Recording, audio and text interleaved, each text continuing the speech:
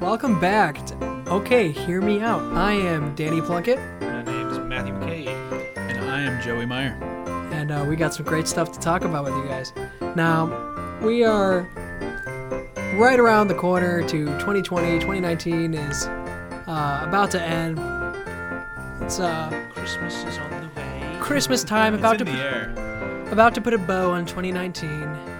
And just looking back at 2019 from a just kind of media and entertainment standpoint, we kind of all asked ourselves, like, what was like the biggest event of 2019?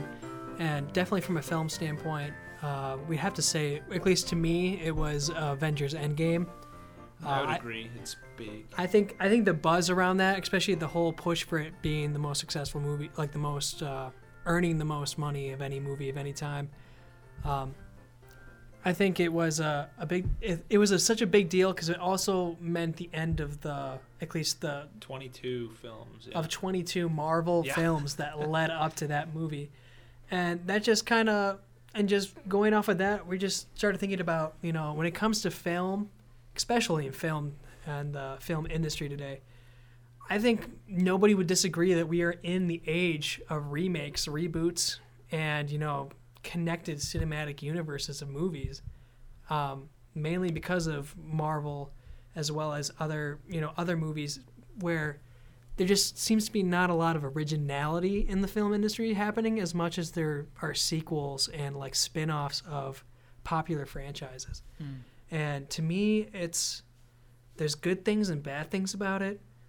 And looking at there's some stuff that I really like.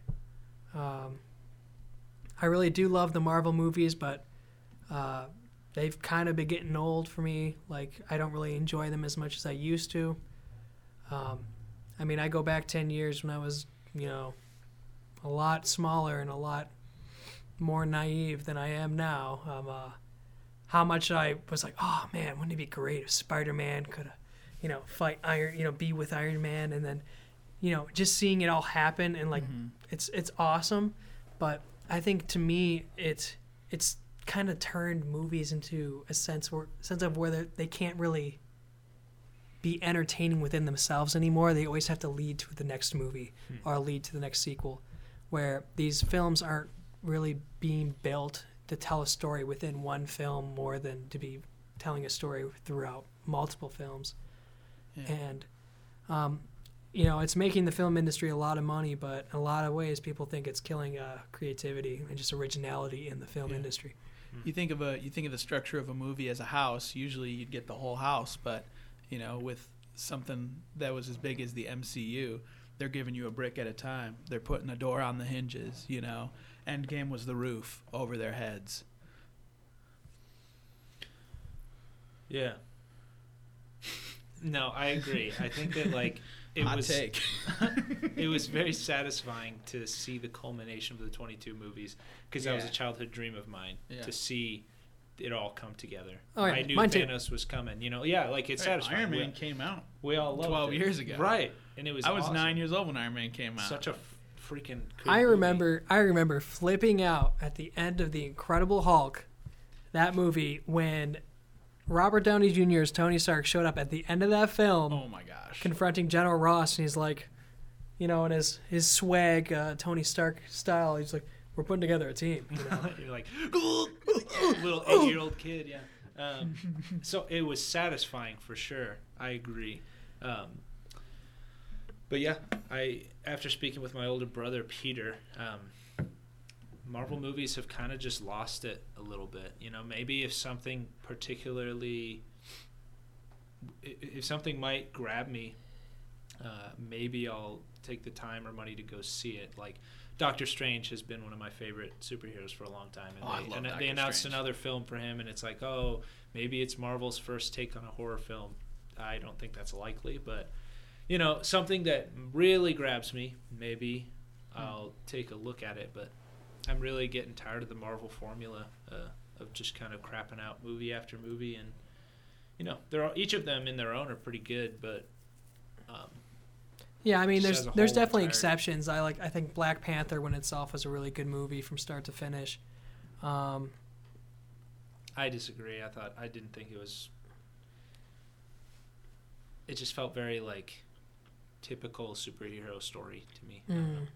But I agree with you overall. To each their own. It definitely was its own superhero story. I think I'm just a huge fan of Black Panther in the comics. That seeing him in a film, he's so cool though. Was really awesome. But I don't really think cinematic universes as much bug me as much as sequels and remakes do. Yeah, I was hoping we would get to this. Well, yeah, because there's definitely like a fine line, but they're discernibly different in that sequels, they feed into each other, but it happens in a way that feels much more natural. And when you watch every movie in a series like that, where they're sequels and not an established universe, you can watch one movie by itself and feel satisfied with how it went. You can walk away from it being like, that was cool, like that had everything that I wanted it to have. And as like a funny example, like DreamWorks is awesome with sequels.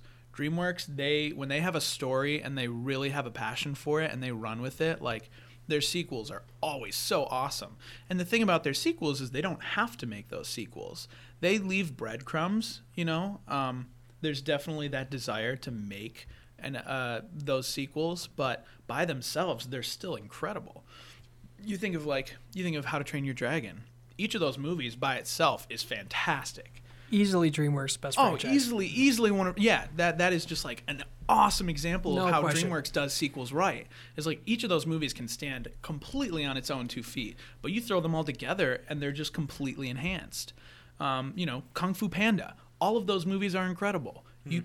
By themselves, they're great stories. And I mean, obviously those are a lot more, these are all cohesive in the fact that like to get the full effect, you watch all of them. But like as standalone movies, they're great. See, Kung Fu Panda is kind of my, if we're going to just talk about it for a second, Kung Fu Panda is kind of my guilty pleasure. Oh, I love it. Where from a filmmaker's standpoint, as someone who's studied that, making a film, they kind of do follow a formula and they're kind of not like the most, groundbreaking movies. No, certainly not. I'm just a huge fan of. Gosh, that first movie is one of the funniest animated movies I've ever seen. Oh yeah, Kung Fu Panda 1. It usually Also, one of my all-time favorite. Also 3D action packed. Holy crap! Like yeah. the bridge scene in the first Kung Fu Panda, where he breaks out of the prison. the prison escape scene. Yeah, the fighting in that movie is fantastic. Yeah. Goodness, the music by Hans. Hans. That movie. I love that movie. Don't get me started on Hans Zimmer. I love that movie. I love that movie, dude. It doesn't deserve that soundtrack. That soundtrack, like it's too good for it. Kung Fu Panda, like it doesn't deserve that It's also soundtrack. fitting at the same time. Yeah. Well, because they use traditional Chinese instruments too, which is like shout out to Hans Zimmer, man. No, absolutely. I mean, it's definitely a great film. Definitely one of DreamWorks' best. But in terms of remakes, though, I want to. There's a lot of remakes that are just cash grabs. It's just like so tired of it, man. Like, think about like Ghostbusters. Think about like if they try to remake The Goonies, heads will roll. That's all I'm gonna say. Mm-hmm. Just leave The Goonies in time. They're gonna try to bring Josh Brolin back on it too. I guarantee you. Here's the thing. I'm not a fan of it. The trend's been happening. The live action the quote unquote live action remakes, which are mostly CGI, Disney remakes, Aladdin, The Lion King. For some reason, all directed by Jon Favreau. Yeah, I mean, The Jungle Book wasn't that bad. The Jungle Book was kind of interesting, but like, they're all just like taking nostalgia and just kind of making money off of nostalgia. I went to watch the new Lion King.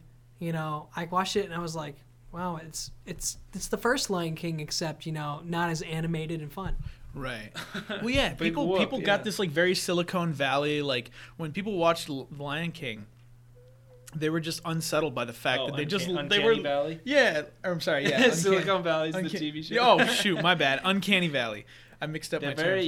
But like they're just they look so much like real animals that like there's no illusion there that you're actually watching like some kind of whimsical adventure. It's like they're just lions. I mean, I read not super recently, and maybe it was just a BS like Reddit thing, but it does, and it makes sense. It seems like we're running out of movies to remake from like the 80s and 90s, and directors are having to get producers, directors, companies are having to get really sneaky and the creative. The newest Terminator movie just came out, and it was a flop.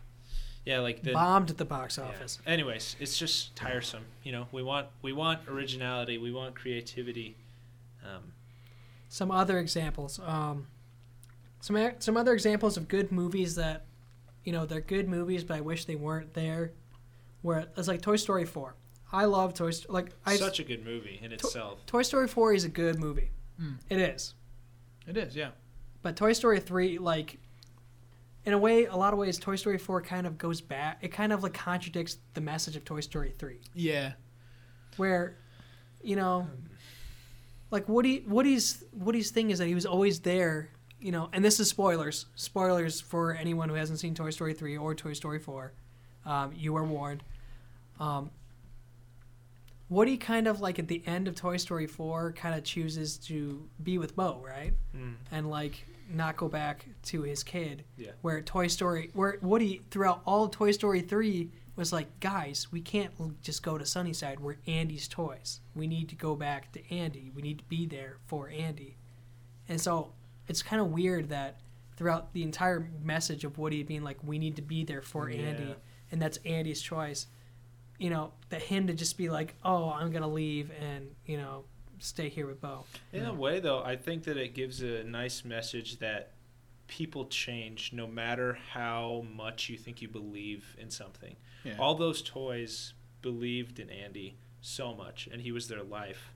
And then they changed their minds, But Woody wanted everyone to stay, and then eventually Woody changes his mind. All those toys changed their minds because they felt betrayed. They felt like Andy was going to throw them out. That was the whole premise of that in Toy Story 3. And as soon as they found out that Andy wasn't going to throw them away, they were we got to get out of here. They all felt bad. They're guys, we got to get back. So that was if anybody rejects you, you're not gonna want to stay there. You know. Right. Yeah. I guess I just like the. It's funny that they're talking about intense human emotions through toys. Yeah. But I do like the fact that they touch on It's a beautiful irony. People change, and there's almost nothing you can do to help it other than to try and make the process as easy as possible. Right, to just be there. I think be present. I think the story is really good. I think it's a fun movie. I think that it should have been with different characters. It shouldn't have been Toy Story. I love the message. I love how fun it was, but I felt like it kind of goes against the entire series, the theme of the entire series, that because the toys are always there for Andy. Right. They always get separated from Andy. They always try and get back to Andy. And what's the name? That aspect. What's the name of the new Bonnie? Bonnie, yeah. Bonnie, and Bonnie is just the new Andy, just because in Toy Story 4, and Woody just kind of abandons her. To me, it just didn't leave a good taste. So basically, the gist of it is remakes and sequels are tiresome. Yeah, Star Wars. Oh, don't get us started. That's a whole nother episode. I Star think, for us. Star Wars. Yeah, that another one's its own episode for sure. Star Wars is within itself. It's a remake and a sequel, because if you watched, what is it? What was the seventh one? Last Jedi. Yeah, Last Jedi.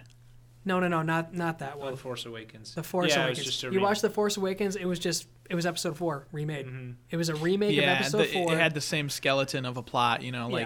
All the same major key points were there. And it doesn't make any sense. Yeah. It's like, oh, the Empire's defeated. Now this new Empire that's bigger and has a planet-sized Death. Oh, it's just where'd they come from? Didn't they just finish taking care of these people? What happened?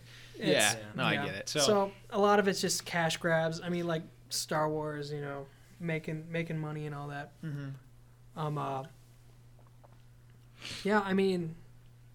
The new Jurassic Parks. Just we're in the age of remakes. We're in the age of Despicable Me. It can't just be Despicable Me anymore. There has to be 2, 3, and then the spin-off movies with the Minions. Well, this was I'm sorry to cut you off. This was mentioned before we actually started this episode, and frankly, I'm very upset because in 2022, DreamWorks is planning on releasing a 5th Shrek movie. They're picking the series back up and rebooting it, and I have a lot of opinions about Shrek as a series. Honestly, guy on YouTube. Shout out to Shafrillis Productions. He makes some great film analytical videos, and he's got this video essay on why Shrek the Third is so disappointing, but why Shrek the Fourth redeemed the series so well and put such a nice bow on it and ended things so properly. And to see that, like, you know, people like Shrek, that's a thing. So Shrek 5, here we go. You want to know what I've heard, though, is that Shrek 5 is actually going to be a remake of the first movie. Really? Yeah, so I'm not even going to touch that because I don't know what that's going to look like. That's actually a lot worse. Because Shrek 1 literally only came out like 20 years ago. We don't know enough yet to even make assumptions. Right, they haven't even said. That's all speculation. There's nothing that's actually been officially said. It's still, it's still a couple years off. But I will say that Shrek 3 was really, really bad, didn't contribute anything to the series. Shrek 4 was an immense improvement, ended the series super well, and I'm really sad to see that they feel the need to keep doing that, because DreamWorks is usually good at, like, knowing when to stop a story. No, the thing is, when it comes to remakes and, like, sequels and stuff, mainly I like them if they are bringing something new to the series that, and not something new to be different, but something that, like, the add on to the series that couldn't have been done before. Like, an example would be War of the Worlds.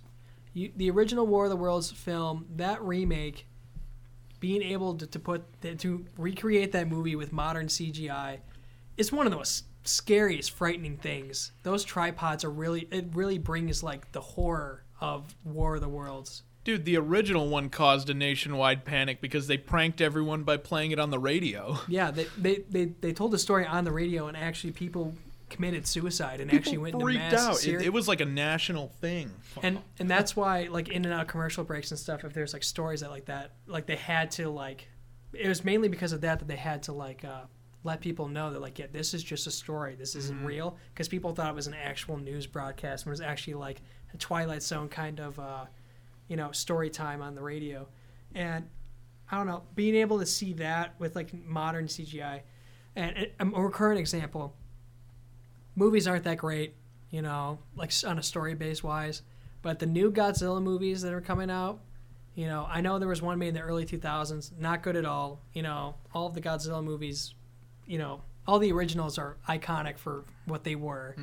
But, like, just seeing the new Godzilla ones that have, like, just top CGI, because it's not like, it's staying to the formula of being a movie that's focused around giant monsters fighting each other, but and it sticks to that, but with the new CGI and, like, animation that it has in it, it makes it a new entertaining movie, because it takes something that wasn't done that well due to the limitations at the time and the technology, that it remakes it and makes it, better.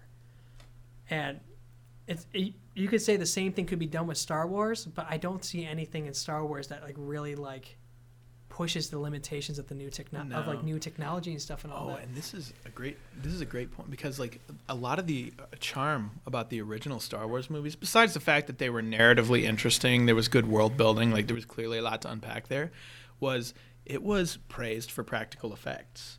Like, it was innovative because George Lucas was very innovative, because he as a person was able to take, like, this idea of playing with perspective, like this Charlie Chaplin thing of, like, using as much, like, assistance as possible to create the world around you without, like, necessarily having that. And, like, that was what was so cool about Star Wars. There was so many great practical effects and stuff. And now that we're in an age of, like, CGI and, like, it's visually super impressive, but everybody does that with movies now. Every movie does CGI. It's a CGI contest. It would have been really cool and impressive to see, like, an amount of practical effects that is uncommon for the time. Like, if it was that's something that they could have revisited in Star Wars and improved on with modern technology, is they could have made really cool practical effects. Like, they could have made more lofty practical effects that, like, played off the idea of Star Wars better, but they just kind of went with, like, a very sleek CGI angle, which has its merits, it has its benefits. But I think when I think about Star Wars, I think about practical effects. That's one of the first things that comes to my head. So in conclusion, to me, I think remakes and sequels, and especially like Endgame, why Endgame was so big, and I think it deserves the hype that it got, is because, like you said, Matt, it was like a childhood dream of yours. You know, it was a dream of mine as well, to see all these superheroes together from multiple movie franchises in one. And I think, like, I champion that movie because it did something that's never been done before.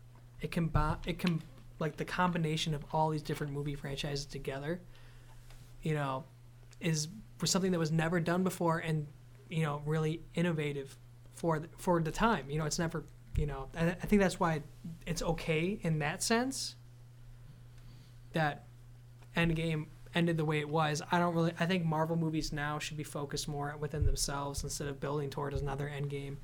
But like sequels, remakes, and stuff, I'm okay with them if they aim to bring something new to the franchise, not to just be different or not to make money, but to take the original idea and concept that it had and to improve upon that same concept that makes those movies special. To me, that's where I think remakes and sequels are warranted and actually should be needed to be made. Yeah. All right. So 2019 is wrapping up, and for that, we each have a specific event or piece of media entertainment that we feel was very iconic in 2019 and kind of, you know, sums up 2019 for us. So I'm actually going to go to Matt first. Shaking it up, are we? So Matt, what is your event of 2019? I was really racking my brains trying to think of something that kind of shook media, and I honestly found it tough to, you know, maybe, you know, Endgame was big. Honestly, as we've been saying, it really, you know, it achieved something that had been planned for a long time, and I think it was just a matter of timing that 2019 fell into that. But in terms of really trying to perfect something that a lot of people have wanted for a while, that's why I picked the film Joker as one of my favorite parts of 2019 in terms of media. That's a good choice. Joker is the perfect character, the perfect villain, I think, to like try and make an accurate representation of, because he's so difficult to do that for. And people for so long have been wanting good villain movies. And now, did Venom come out this year or last year? I think it may have been early this year. Venom came out last year, I believe. Was it last year? Let me check. I'll check the sources here. If Venom was first, then, you know, it props came to out them, last year. Props to them for trying to do something first, but I think that Joker maybe had a bigger production value. I don't know. But it did something spectacular that people wanted. They had Joaquin Phoenix. Really good villain movies are what people want, you know? We've seen all the superhero movies. What we want now are our favorite villains on screen. Mm-hmm. And I wouldn't really say cool. I wouldn't really say more of the. I think Joker was the first step towards a villain.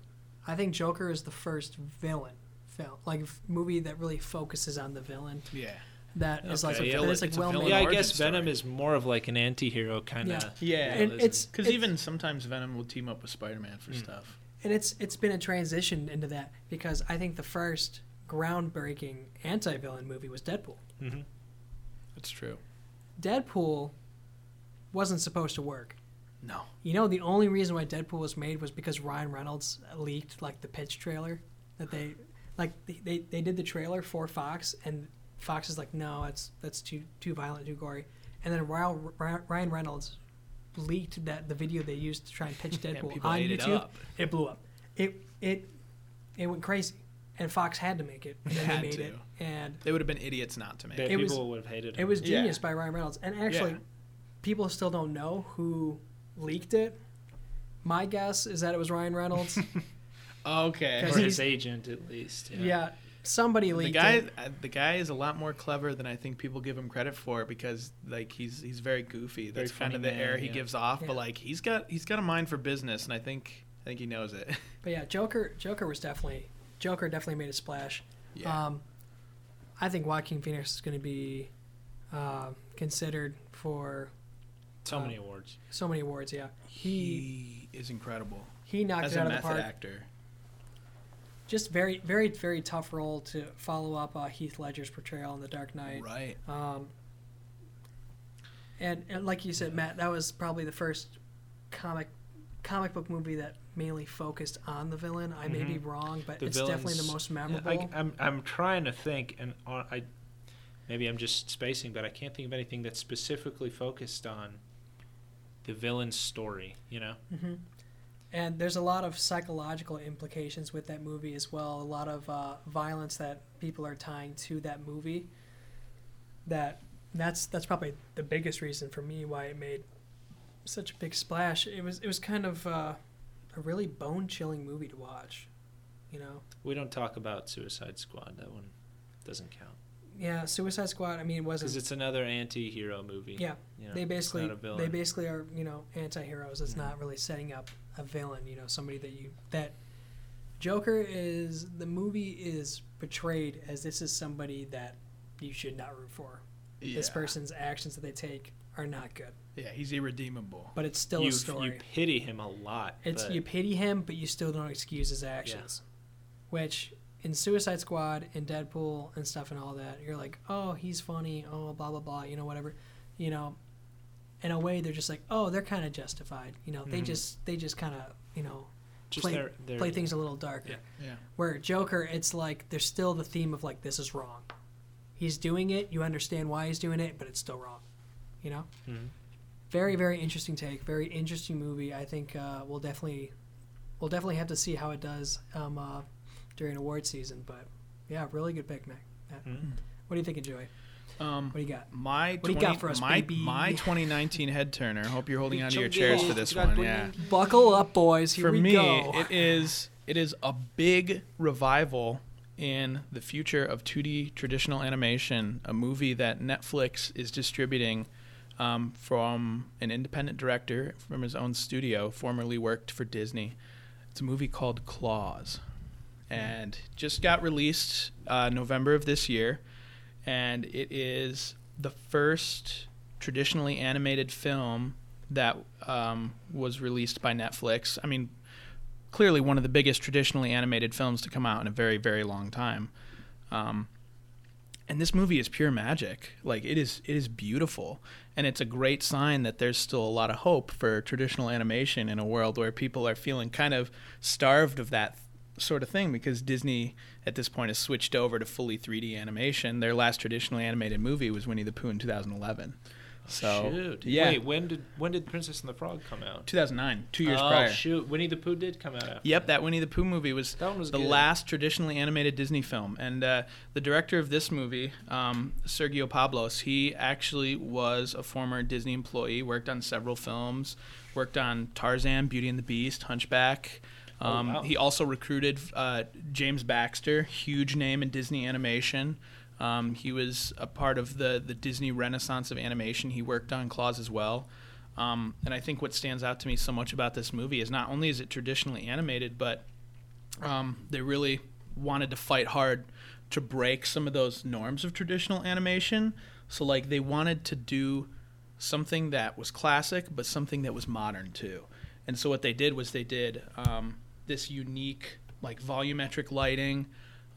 They did this really, really cool, like, nuanced way of coloring that just kind of it makes it look as if it's almost 3D, but it's traditionally animated, and it's mind-blowing. I just think, like, this movie, in my opinion, has poised itself to be like an instant holiday classic.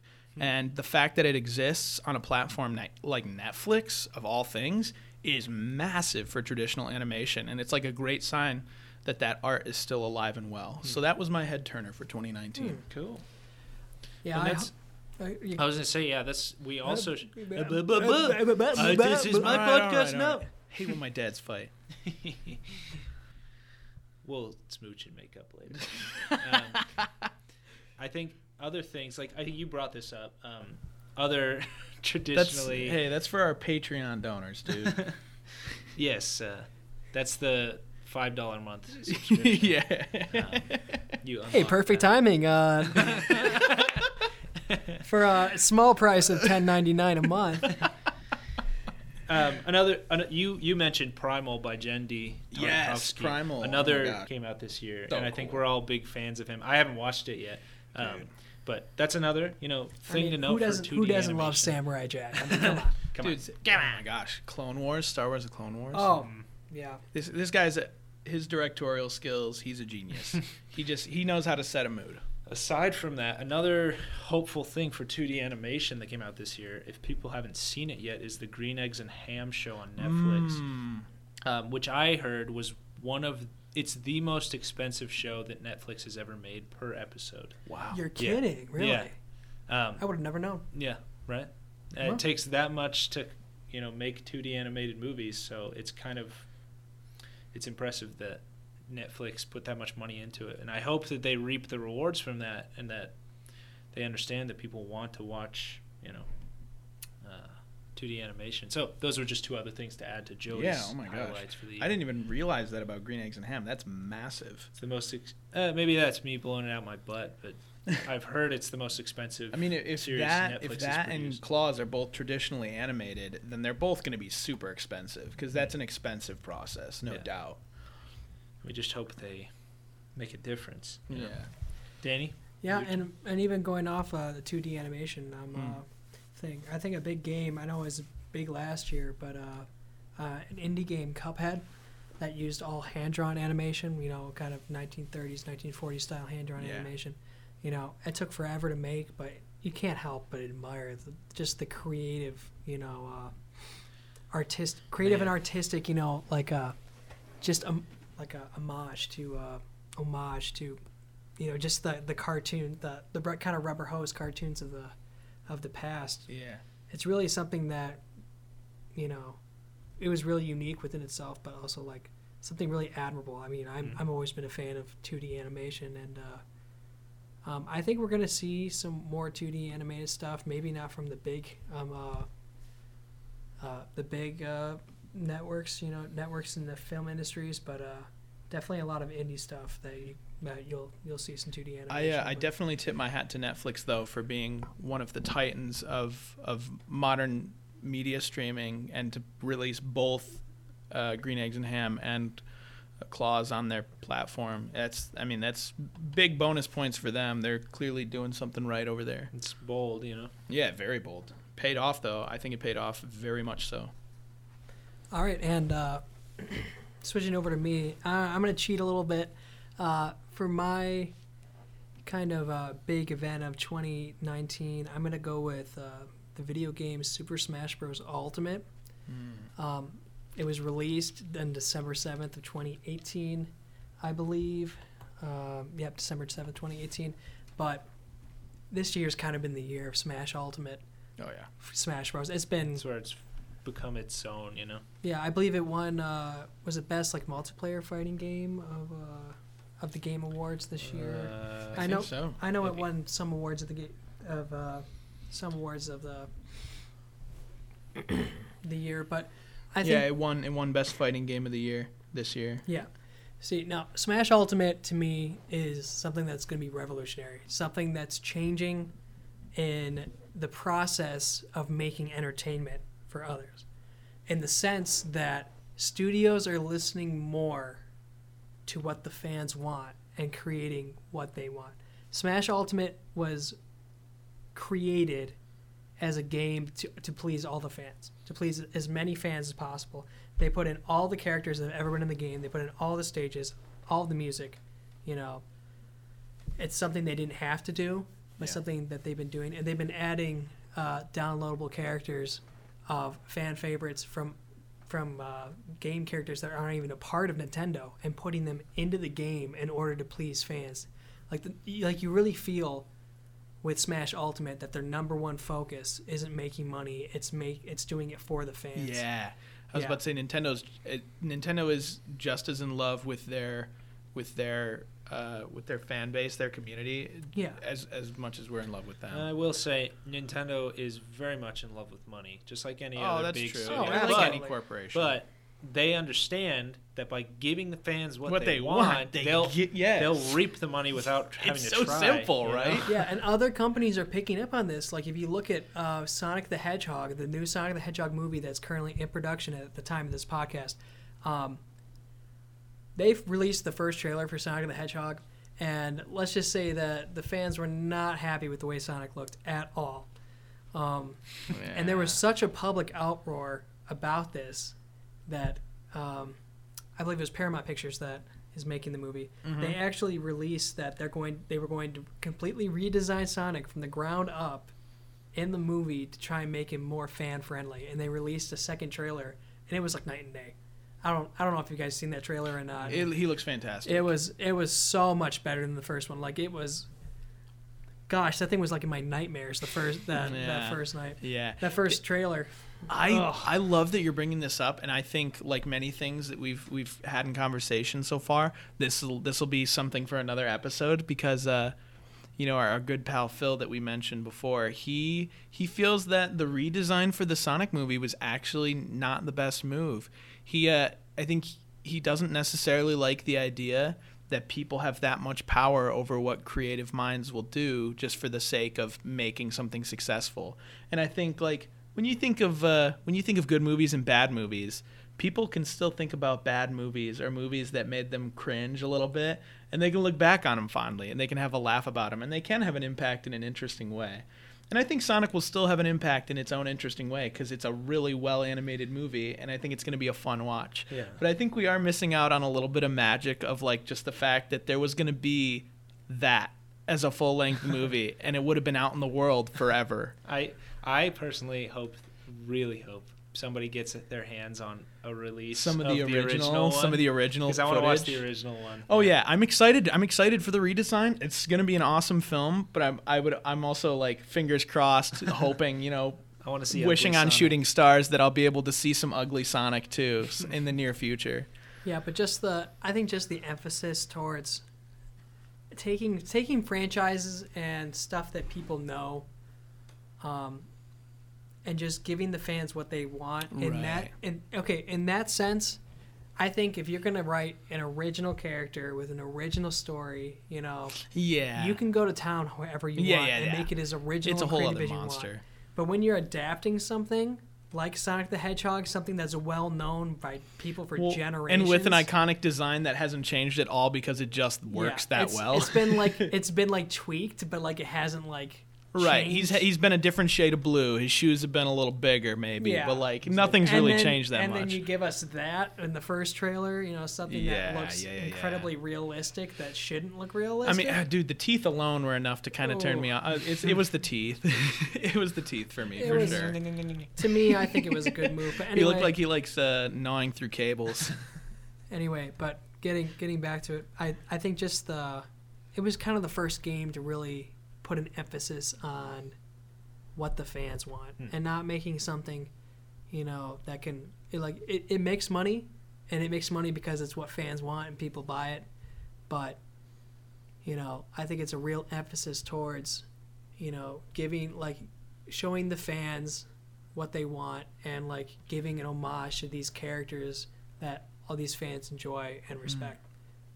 And even the redesign of a lot of characters in Smash Bros, bringing them back to how they looked, in their most popular games, the redesign of Ganondorf to make him look like how he was in Ocarina of Time, Nintendo 64. Mm-hmm. Great move by Nintendo.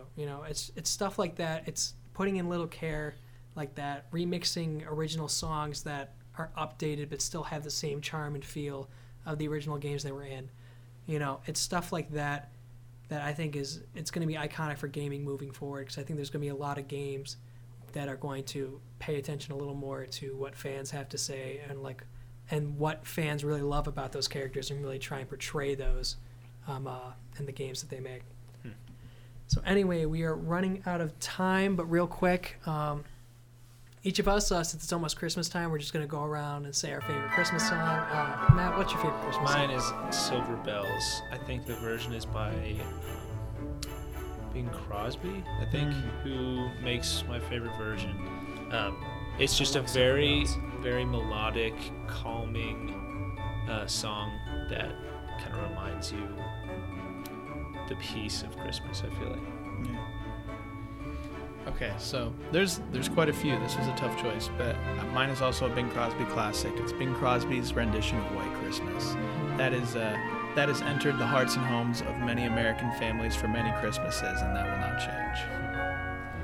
All right, mine is O Come, O Come Emmanuel, just because I love, I believe the song was actually a rendition of a Gregorian chant before it was made into O Come, O Come Emmanuel. And I just love kind of the haunting nature of it, you know. To me, just the dark, like, haunting nature of O Come, O Come Emmanuel. It's one of my, I don't know, it's just the kind of song that sticks with me. They're like there's a lot of really joyful, like really jubilant Christmas songs too, but I like the Christmas songs that kind of like express the gravity of the situation. Exactly. Just like, this is a big deal. Yeah, O Come, O Come Emmanuel and O Holy Night were my two close. Christmas songs in general, man. Those are just like a genre all on their own. Absolutely, they are. Well, that's all the time we have for today. Yes, sir. This is the OK Hear Me Out podcast. I'm Danny Plunkett. 2019. I'm Matthew Kidd. Hi, 2019. I'm Dad. I'm Joey Meyer. All right, and we wish all of you a very Merry Christmas and a Happy Holiday, and thanks for tuning in. Adios. Don't eat too much candy. Chachos. Yeah, don't eat too much candy.